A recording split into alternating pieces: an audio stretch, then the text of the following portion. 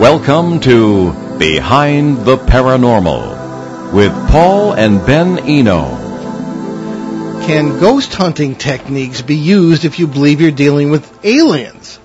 What is missing time all about? Can you trust your own senses? Hello, and welcome to the 898th edition of Behind the Paranormal with Paul and Ben Eno, coming to you from WOON AM and FM radio in Woonsocket, Rhode Island, on the Paranormal Radio app, from TalkStream Live, and on TuneIn.com. I'm Ben, and those wide-ranging questions came from my co-host, partner in Paranormal Adventures, and Dad, Paul. And today, we bring you two familiar guests on a very unusual subject.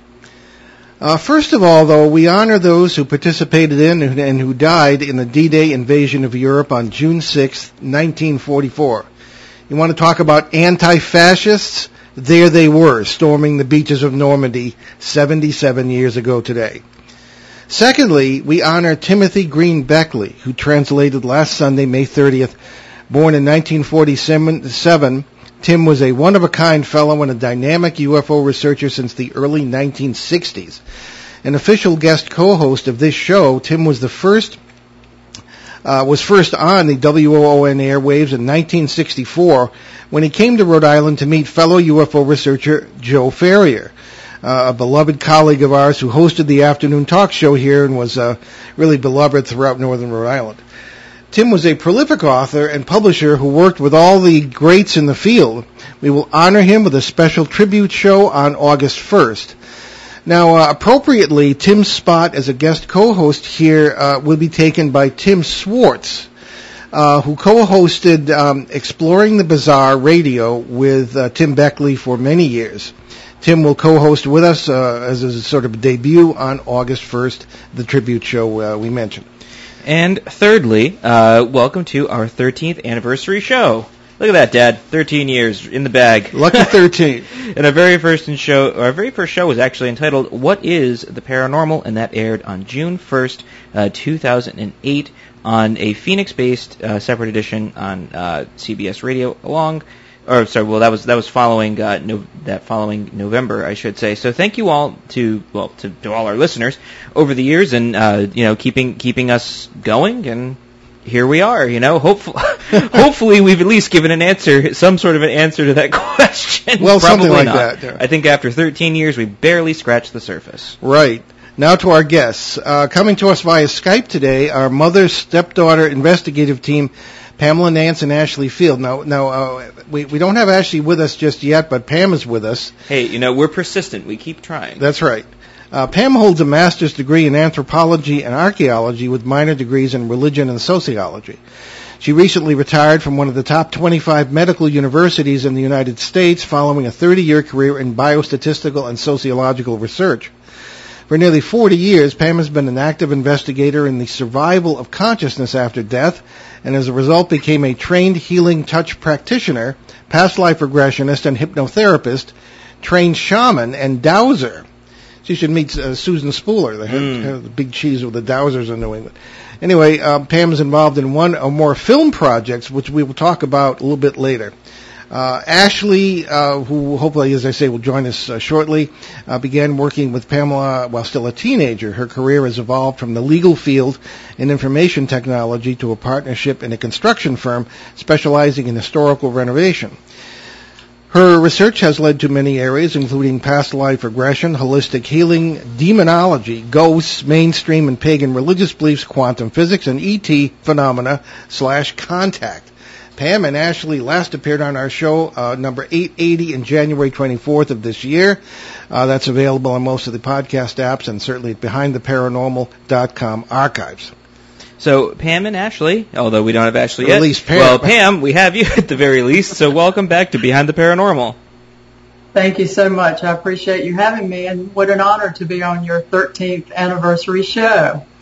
Well, thank you. Yes. Well, thank you. It's an honor to have you with us once again. And typically, it's amazing. Usually we don't get repeat guests within the same year. Usually it's like 3, 4, 5 years down the line that we talk with somebody again. Well, we didn't finish our conversation in January because of the brevity of the show, and so we were anxious to get back and talk again with Pam and Ashley. So Indeed. Well, I guess we'll just kind of hop into it while I keep trying to get Ashley on with us. So when you were on with us back in January, we talked about your unusual approach to ghost research and paranormal in general, which is actually relatively similar to ours, and you've applied that to alien contact as well. So let's start with your 2015 missing time experience, and in a way, none other than Stanton T. Friedman got the ball rolling on that for you, correct? That's correct. So Ashley and I had presented at DragonCon in Atlanta, a convention that's held yearly in that area, in 2013, and we had the pleasure of meeting Stanton at that point. He attended our presentation, and we realized into our investigations by that time that we weren't dealing with trapped dead people in a historic timeline. We had moved sort of into the area of interdimensional communication and had begun to apply some quantum theory to our research. And we incorporated that into our presentation, and Stanton really liked that approach. He approached us afterwards and suggested that we connect with Kathleen Martin, the niece of Betty and Barney Hill, and also the director of the MUFON Experiencer research team. And she knew of a location in the eastern part of North Carolina that had reputed UFO activity and encounters. And she connected us with that individual, and at this point it was 2015. It took a while to get all of this arranged and underway, but we were able to go to that location in June of 2015 and approach it much the way we did our paranormal investigations. We researched the history of the property. We talked with the property owner several times before arriving on the property, met with he and his family for about 8 hours that day, and conducted some preliminary investigation in the home and out on the property, got a feel for the area and some of the background information about what had appeared to be ET communications and contact that had happened to individuals on that piece of land. And so around 10 o'clock that evening, we went into the backyard to set up our equipment under a tree that seemed to be the focal point for a lot of the information and evidence that would come through either through contact or audio. And we had a video camera with night vision set up behind the tree to the right about 15 feet back. And we also had a couple of spirit boxes, the SB7, two digital audio recorders, two 35 millimeter cameras. And that's pretty much, our equipment when we conduct investigations. And so going out into the yard around 10 that evening, the first thing we did was set up the video camera. And the camera ran for about 8 minutes, and we talked with the family while we were getting the camera set up, and the initial 8 to 9 minutes recorded. And immediately the battery drained. And that's something that we encountered often on our investigations, a draining of equipment. So the battery was replaced in the video camera, and it continued to run through the evening.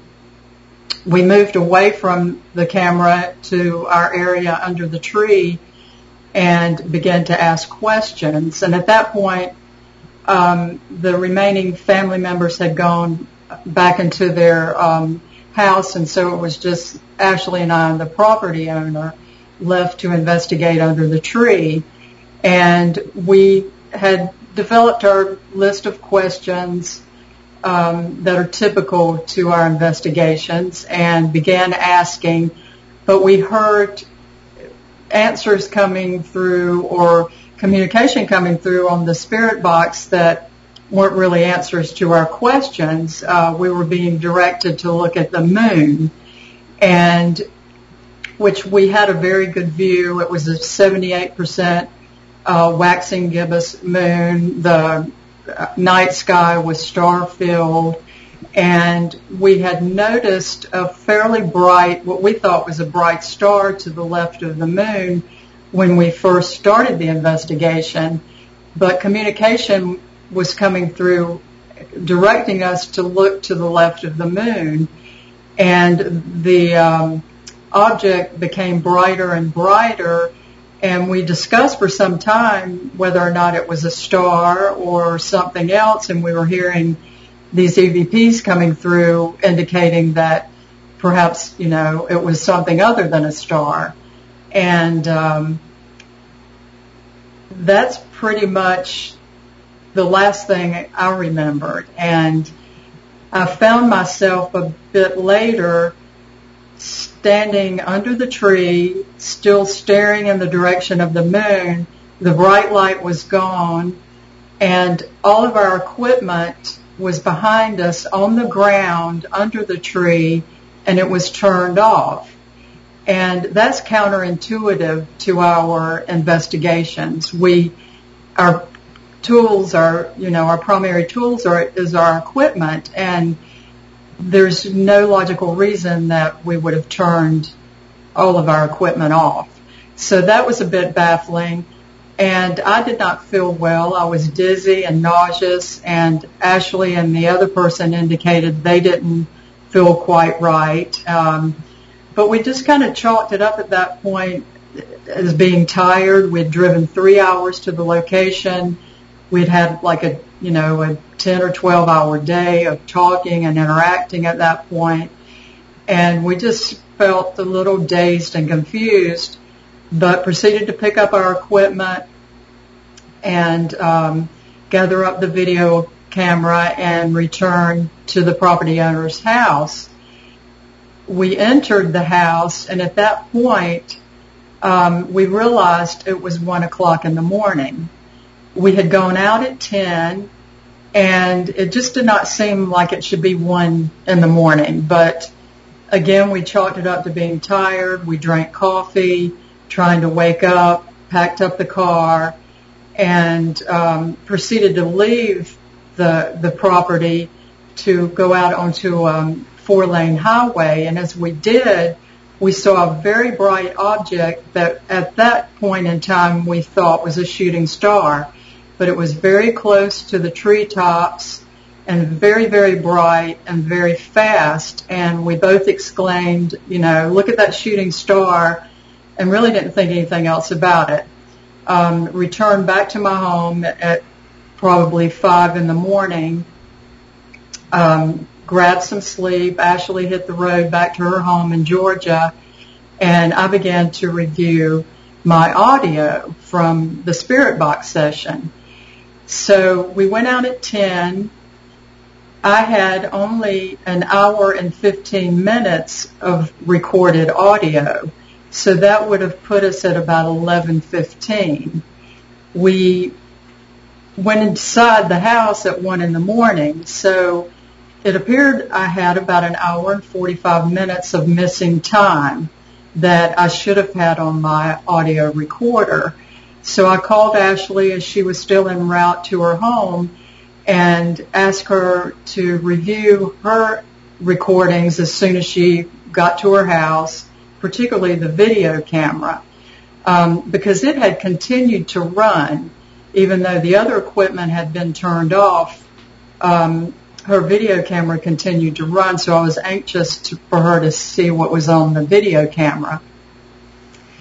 And over the next couple of days, it became quite obvious from the voice recordings that we picked up in that hour and 15 minutes of live interaction under the tree, as well as the video and the photographic still shots that we pulled from the video camera, that we had had some type of encounter with non-human intelligence. Okay. Do you mind if we play a couple of the EVPs that you obtained? Yes, please do. Okay. This one is interpreted as "I'm back above you." Hopefully it works. Well, hey, put it right up to the microphone, Dad. Yeah, if I can get it to work. That's a good. This is live radio, folks. Yes. Oh dear, I don't think it's going to work. Would you like help? Yeah, I have it in the OneDrive there. Oh, that might do it. Well, in the meantime, let's see what we can do. Why don't you work on that? I'll continue with the questions here. I will do what I can. I'd like to play these because Ben has a degree in sound, and his interpretations of EVPs and the whole process is very interesting. But EVP means electronic voice phenomena for anyone who doesn't know. And it's a common tool now for researchers in particularly ghost research, and they will ask questions and sometimes get answers. And I think the majority of them, to me, maybe it's my aged ears, but the most of them to me just sound like gibberish or things that pareidolia will take and turn into words. But there are some that are quite clear, including some of these. So there we have. If you go into the email, maybe I could. That's a good question. Well, hey, let's. All right. Sorry, we should have tested this before. Well, so you do what you can. Yeah. Well, one of the things. Well, we'll get into that if we can get that. So during this experience, before this experience, Pam, did you have fear, anticipation? Did you feel threatened? What were your physical feelings as this communication was taking place and as you saw this object by the moon?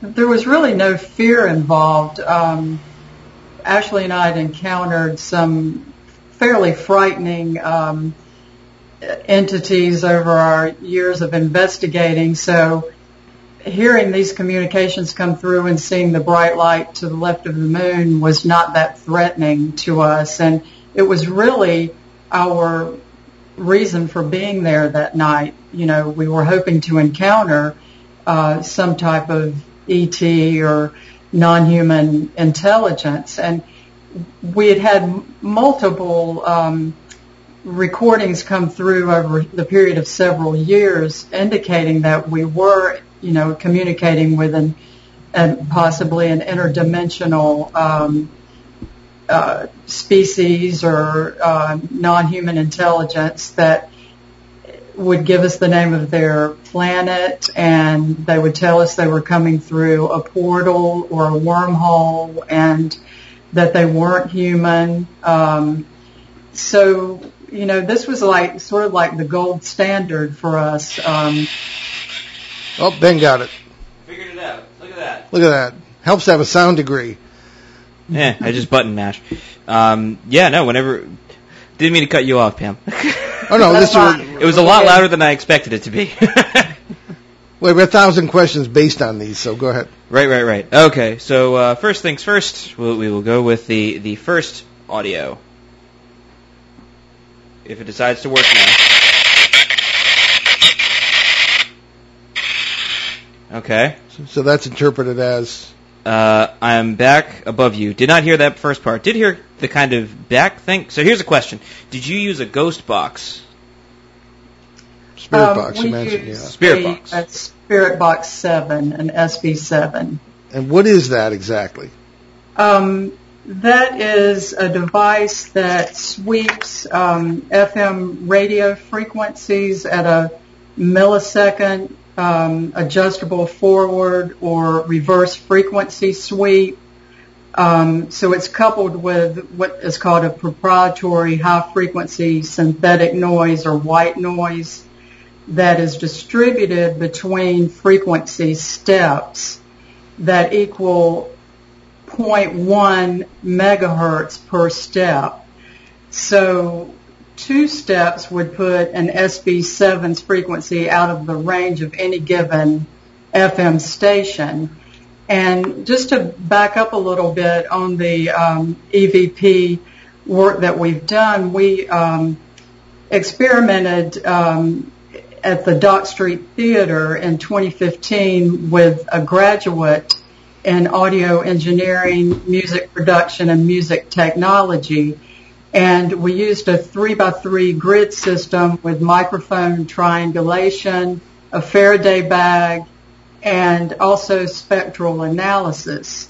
And what we found as we investigated a full night in that location, the intelligent communications that came through were in a sound range that could not be produced by the human vocal cords. So, an adult's male range is between 85 and 180 hertz, and a female is between 165 to 255. And these fell in a range that clearly was well beyond that, like in the range of 660 all the way out to 20,000. And this particular student has gone on to become an assistant professor and actually wrote a paper about this experiment. So we're fairly confident, and after doing this type of work for about 15 years and listening to thousands of hours of EVP audio, your ears become tuned to the sound that these entities make. The voices sound different, and there are subtleties in the communication.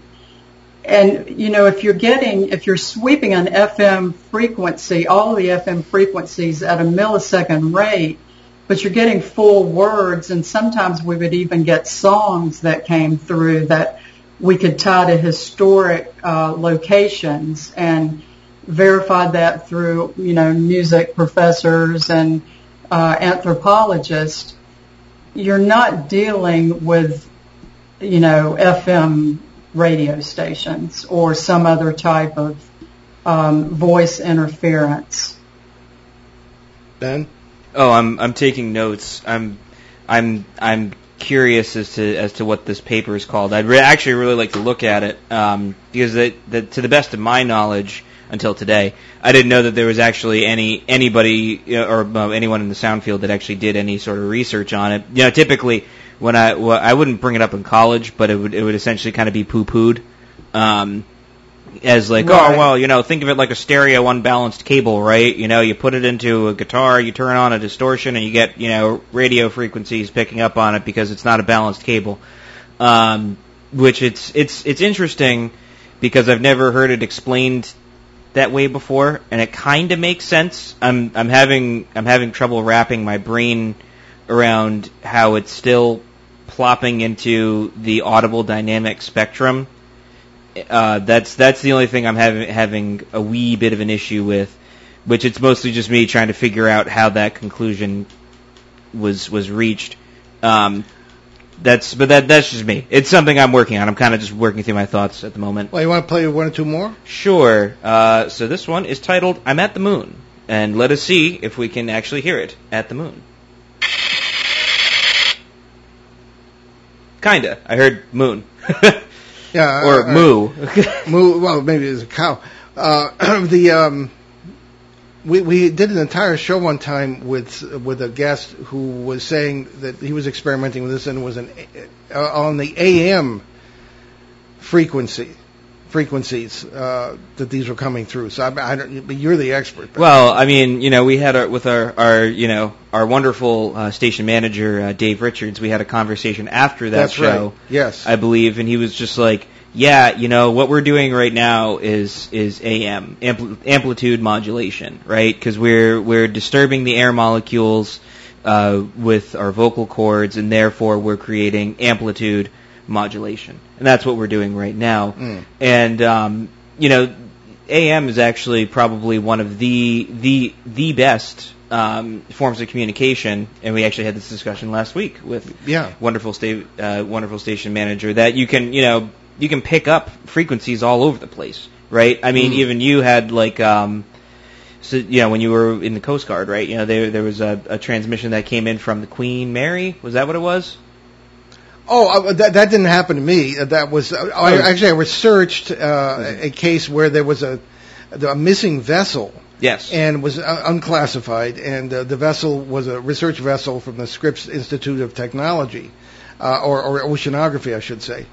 And it was missing, and one of the Coast Guard radio operators actually got a signal from it, not talking to the Coast Guard, but just talking to seemingly another vessel, and the vessel had been missing. But it was almost like a missing time experience in itself. This is back in the 70s. Very strange. But the science is that, when you shoot off a signal, it bounces around in the ionosphere for, who knows how long. That's it. And it can stay up there in the ionosphere and still be picked up. Well, it's time for our bottom of the hour break, and I want to continue this. I also want to get to some questions from listeners that have come in.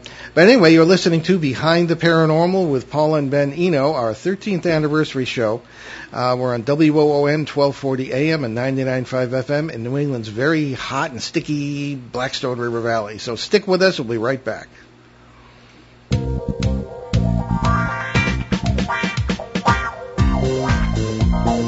The night is alive. Join us and take a walk on the weird side when you tune in to The Kingdom of Nye, hosted by Heather Wade, the finest in late night talk. Listen live free weeknights starting at 9 p.m. Pacific Time at thekingdomofnye.com, talkstreamlive.com, and the Paranormal Radio app.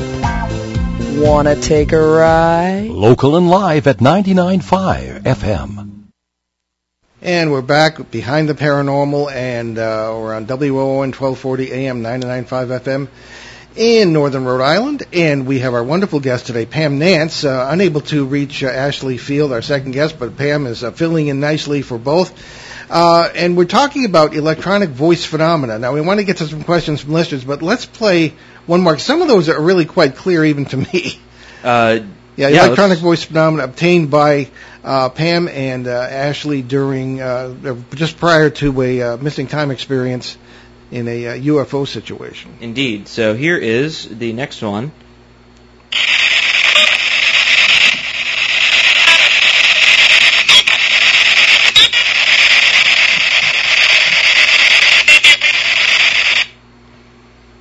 All right, so I don't know. It seems that it's coming through in American accents, modern terms, if we're interpreting correctly. But I think why don't we? I think we're going to do another show just on the EVPs here. But let's get to some questions from listeners here. First of all, we have one from Peter, of course, in Bogota, Colombia, and Ben. There are several here. Actually, if you could. Sure. Like that. Oakley dokley. So Peter writes to us. So please ask Pam and Ashley to attempt EVP contact with Timothy Green Beckley, who's passing us sad and so many of us deeply. In attempting contact, please convey our eternal love and appreciation for all of his many admirers around the globe. We love you, Tim, and you will be in our hearts forever.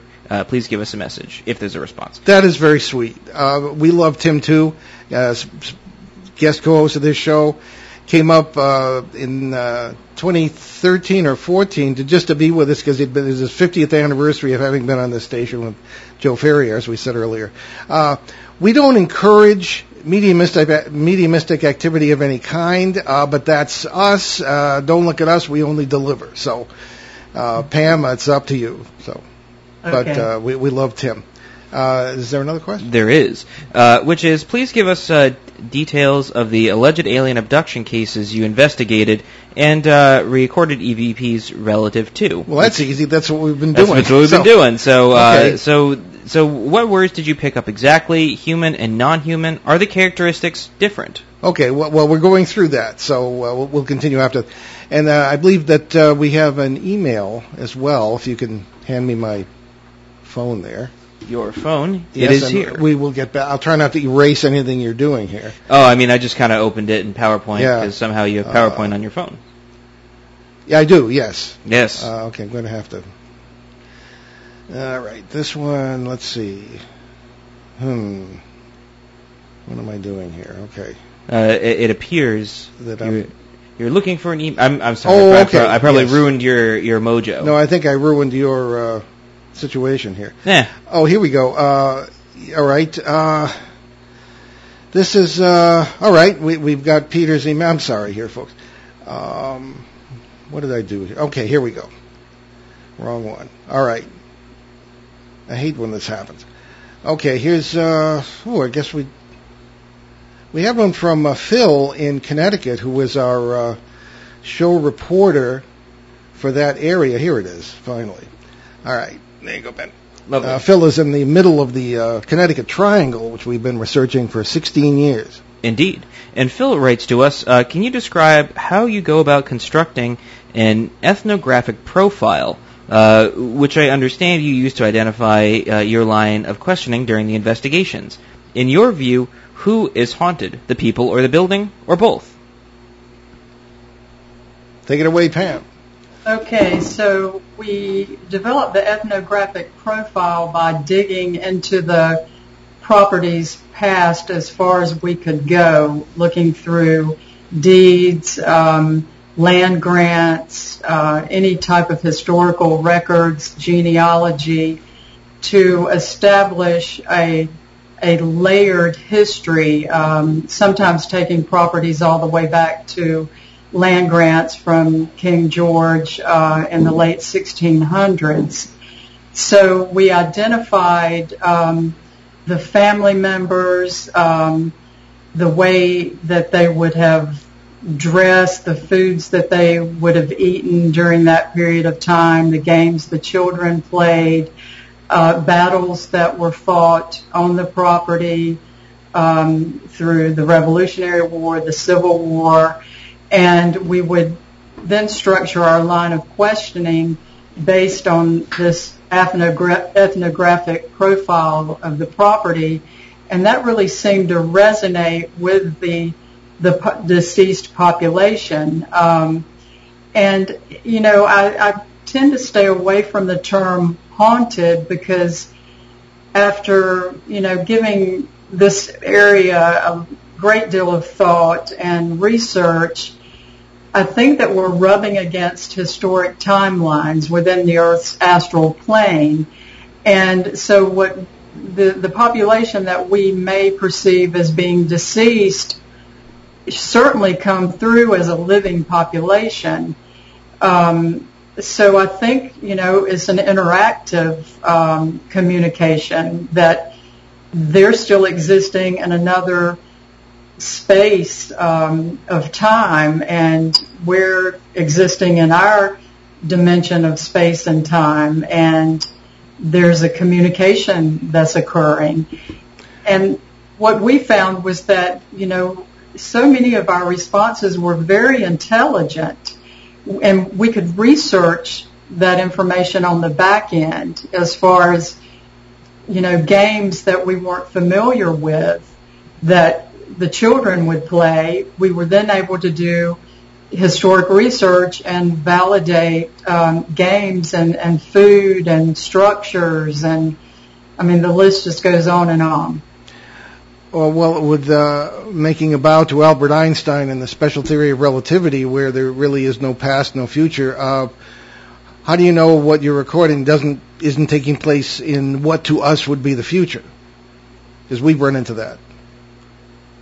Some, I think, was coming from the future, and those were the types of communications that put us onto the path of studying quantum theory, including Einstein and others, you know, looking at the special and general theories of relativity, string theory, quantum entanglement, you know, the multiverse, and we incorporated a lot of that into our presentations, and it just seemed to make sense, you know, with some of the different types of communications that were coming through.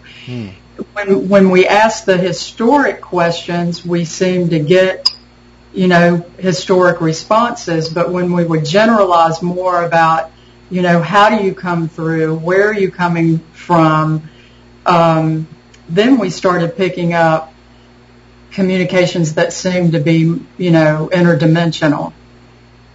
Ben, you had a question? I do.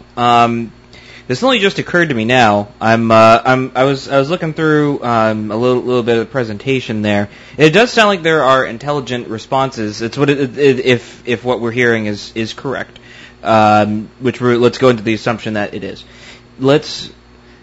How is it that we need all of these complex devices and techniques to acquire answers from these questions, but we seemingly are like, okay, well, tell us your name, and yet they understand us perfectly? Do they have a complex device on sort of the other side of the spectrum? How is this communication occurring, and how do we know that it's accurate? We asked that question, and we said, why is it that we have to have all of this equipment to communicate with you, but you come through so easily to communicate with us? And the response was, I prep, like they prepare for it. To throw out a different scenario, we were in Lexington, Kentucky, investigating an 1700s carriage house, and upon review of the audio, it sounded as though they were investigating us. They had equipment. They were saying, they're coming through. They're human. It was really the strangest investigation of that type that we've ever done. Actually, that we were being investigated. I have particularly myself run into this over the years, that the quote-unquote ghost thought I was a ghost haunting them. Or Ben and I run into that in this Connecticut case. And so that may be more arrows in the quiver of this multiverse idea, perfectly physical worlds all interacting. Have you ever run into, because I have never used equipment for this, so maybe that's, I don't know, a justification for not using equipment on the other side, if that's the case. I don't know.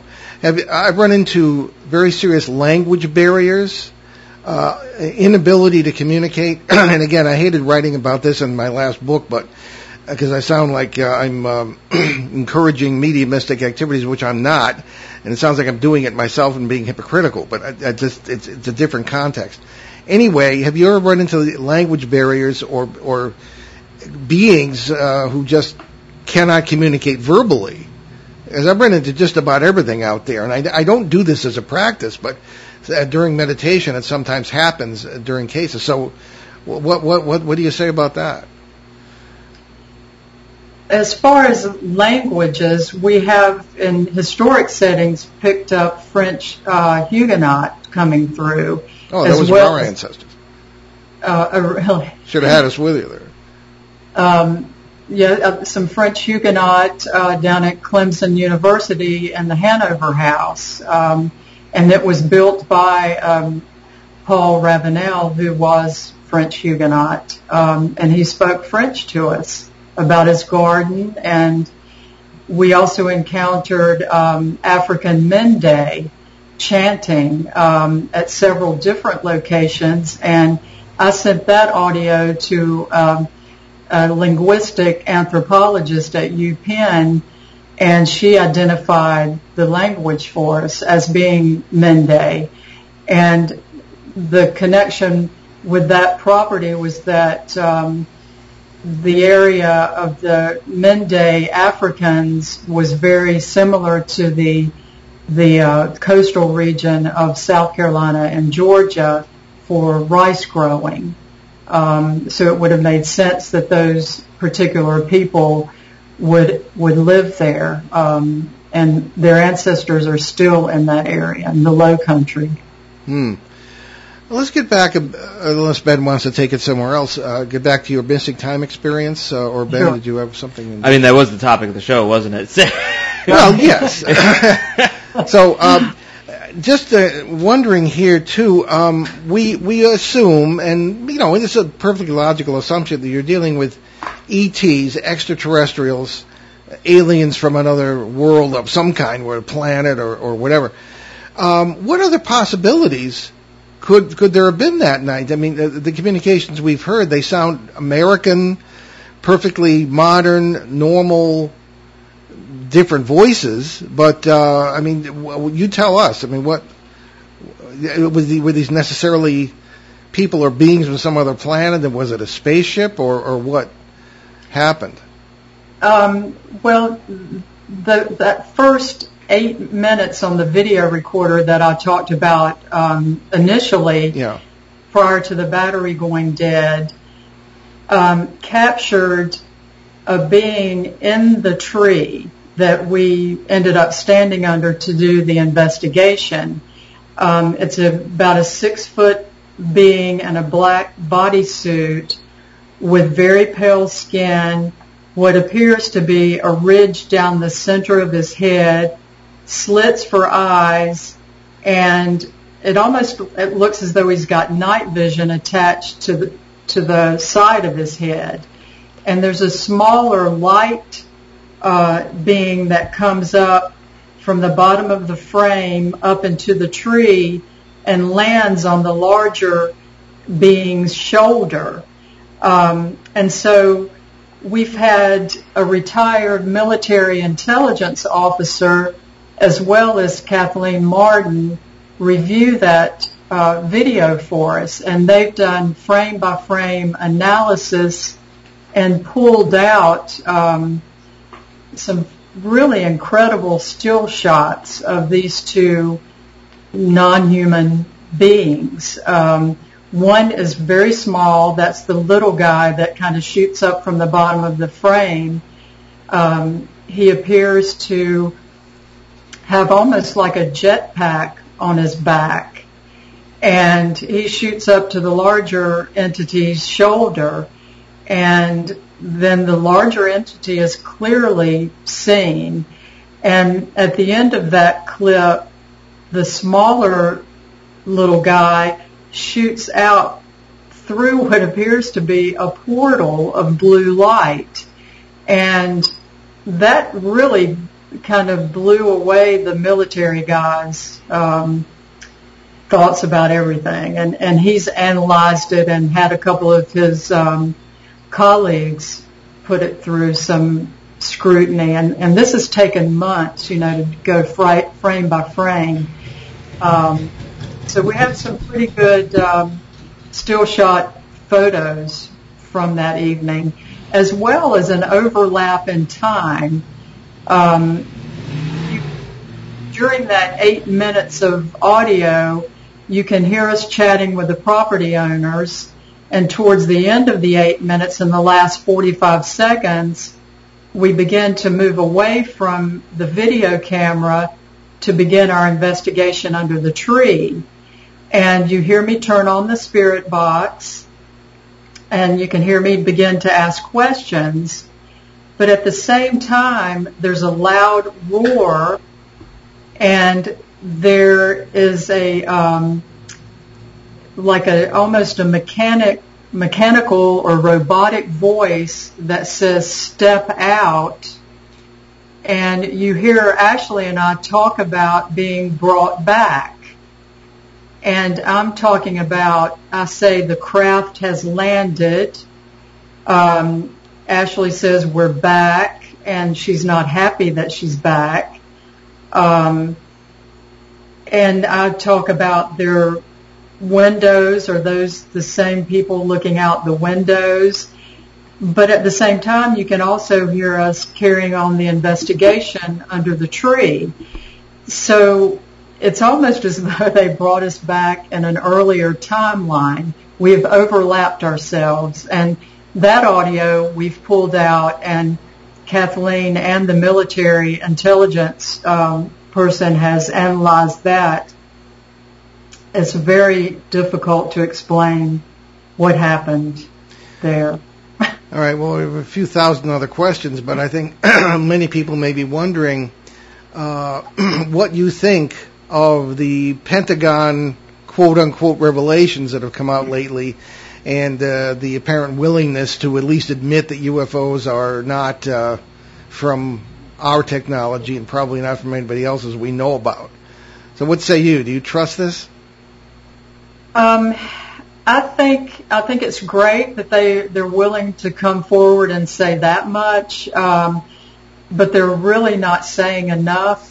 I think, having communicated and collaborated with retired CIA and Department of Defense people over the period of about 6 or 7 years, it's clear that they are aware these intelligences have been coming to our planet for some time, and many of them believe that, our government is directly involved with some of these beings. And just to have the military footage of craft that defy, speed and maneuvers and going beneath the ocean that defy anything that we can currently do, much less China or Russia. I just don't think those countries are capable of that type of technology either.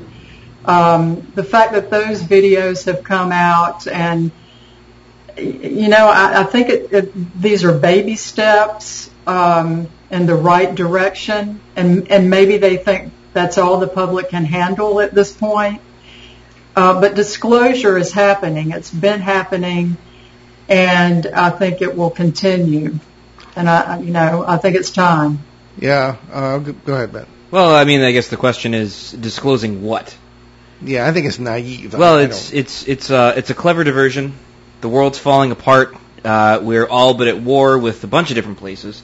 Not to be unnecessarily cynical, but I agree with Ben. Well, it's one of those things where it's like, why? Like, why now? Of all times, it doesn't make any sense, and it's one of those things where it's like, I forgot who I was having this discussion with, but it's one of those things where it's like, you've been saying something for so long, and then finally someone who's perceived to be in power says, you know what, you were right all along, and it feels real good to be right. And it's one of those things where I personally, hey, I could be wrong. Maybe they're going to tell all. Maybe there'll be some sort of positive paradigm shift. But I'm skeptical. For a government that treats us like children anyway, I don't really expect that. No. But Peter was asked a last-minute question here, Pam. Is there a place that we can all see these still photos that you mentioned? I know you and Ashley were working on a website. I do have a website in development that I hope to have rolled out in another month or two. We plan to release the photos, on the website. I'm drafting a book. The photographs will be in the book, and I have released some of the still shots to another individual that may show them through a YouTube video that's coming up maybe at the end of June, 1st of July, Chris Matthew on Forbidden Knowledge News. So that's something to stay tuned for. Yeah. Yeah, let us know. Keep us posted in that. We're going to have you back soon anyway, so you can keep us posted. What bothers me, Pam, is that in all the communications you had before the experience, there seems to be, again, you were there and I wasn't, so there seemed to be no warning that you were going to be abducted, no permission. Do you feel that whoever this is or whatever this is treats us as equals, guinea pigs, or a food source? I think it can vary depending on your experience. I've had lifetime encounters since I was a small child that, really sort of defy explanation, but it taps into a deep level of my consciousness that perhaps I've been communicated by these individuals in the past, and that it has continued. I think in some cases that people have a negative experience, but from what I'm hearing and reading and some of the Zooms that I participate in, over 75% of experiences are positive. They're collaborative. So, I think people are starting to not look so much as, at those experiences that we heard about early on that were scary and experimental, that, they many times can be of a higher consciousness, a communication of love almost, that, we're all interconnected and that there is, a higher place that we can go as a human species that, might offer us some hope for the future, for our planet. In many cases, people who've had these experiences come away better citizens. They care more about the environment. They care more about each other. They realize that there's an interconnectedness that goes beyond the materialistic world that that most people are wrapped up in. They seek to know more. So it can oftentimes be a positive. Very good. Well, a nice cheerful note and positive note to end on, Pam. We're out of time. Pam Nance, we'll be in touch off the air, and let us know what that website is. We'll do some promos, and we'll have you back real soon. Okay. Thank you so much, Paul and Ben. Okay. Appreciate it. Okay, to our announcements here. Ben and I are looking forward to our first appearance on Peter Robbins' great new show on KGRA Radio, Meanwhile Here on Earth. That'll be tomorrow, June 7th, from 7 to 9 p.m. Eastern. We're especially psyched about the format, and that will be a panel of people with theological educations addressing the subject of aliens and UFOs. Other panelists will include Rabbi David Zaslow, Reverend Dr. Barry H. Downing, Methodist lay ministers Mark Rowland and Candy Ernzel. Peter Robbins is a dynamic researcher, a dear friend and colleague. I've been on the show many times, and he's writing the foreword for our forthcoming book, Behind the Paranormal, 3 Uneasy Skies. So check that out tomorrow if you can. Yes, our show now has its own app. It's bare bones, just mostly has our past shows, but we will plan on adding features as we go. It should be on Apple and the Apple iTunes and the Google Online Store in a month or two. But there's also a link at BehindTheParanormal.com if you'd like to download it now. Yeah, it's a very complicated process to get in those stores, but there is a link at BehindTheParanormal.com. Check out our books along with those of our guest co-hosts at our show website, BehindTheParanormal.com, as we said. You can also find out more about the show, many cases over the years, our public appearances, and how to book us, along with some of the 900-plus free recorded shows from our 12-plus years on the air, including our 4.5-year run on CBS Radio, along with special shows and podcasts. Our books are also available on some stores and on Amazon.com and BN.com. And our past shows, back to late 2009, are also available on major podcast platforms, including YouTube, iTunes, Apple Podcasts, the Paranormal Radio app, from TalkStream Live, and more. Our website has a charity page as well, with links to several good causes we have adopted on the show. These are people we know personally who run these charities, very, very careful of who we recommend. The newest one, Hope for Hilldale Cemetery in Haverhill, Massachusetts, run by our very good friend Tom Spitaleri, he's head of the Board of Trustees there. Historic cemetery, and they need funds to get going with some improvements. Canadian Veterans Advocacy, USA Cares, Helping Haiti's Orphans, Youth Mentoring Connection in Los Angeles, the Crohn's and Colitis Foundation of America, and the Sisterhood of Ground Zero, and also the Milk Fund here in Northern Rhode Island. So what's in the freezer for next week, Ben? Well, we'll take it out of the freezer now, put it in the refrigerator. It might be in the freezer in this heat. Go ahead. Hey, we're going to defrost it the correct way in the refrigerator so that it's ready for next week. On June 13th, we'll welcome Dev Rooney, MUFON's Assistant State Director for California, to talk about UFOs, dogmen, and other very weird stuff going on in that state. And Rick Eno, our show's California reporter, will co-host as well. Okay, and we'll leave you today by echoing our late honored colleague here at WOON, the great Joe Ferrier, 1960s UFO researcher who published Probe magazine. Joe hosted the afternoon talk show here for half a century or more, ending each broadcast with words the great Tim Beckley certainly would have agreed with and did. Keep watching the skies. I'm Paul Eno. And I'm Ben Eno, and one of my favorite memories of Joe Ferry was going down to Joe's Moldy Oldies. Yes, and right. looking around, seeing what kind of treasures he kept there in his store. Old vinyl and old UFO magazines, just great. Oh, yeah, great stuff. Downtown Woonsocket. And I'm Ben Eno, and thanks for joining us on our great cosmic journey. We shall see you next time on Behind the Paranormal. Return to this radio frequency 167 hours from now for another edition of Behind the Paranormal with Paul and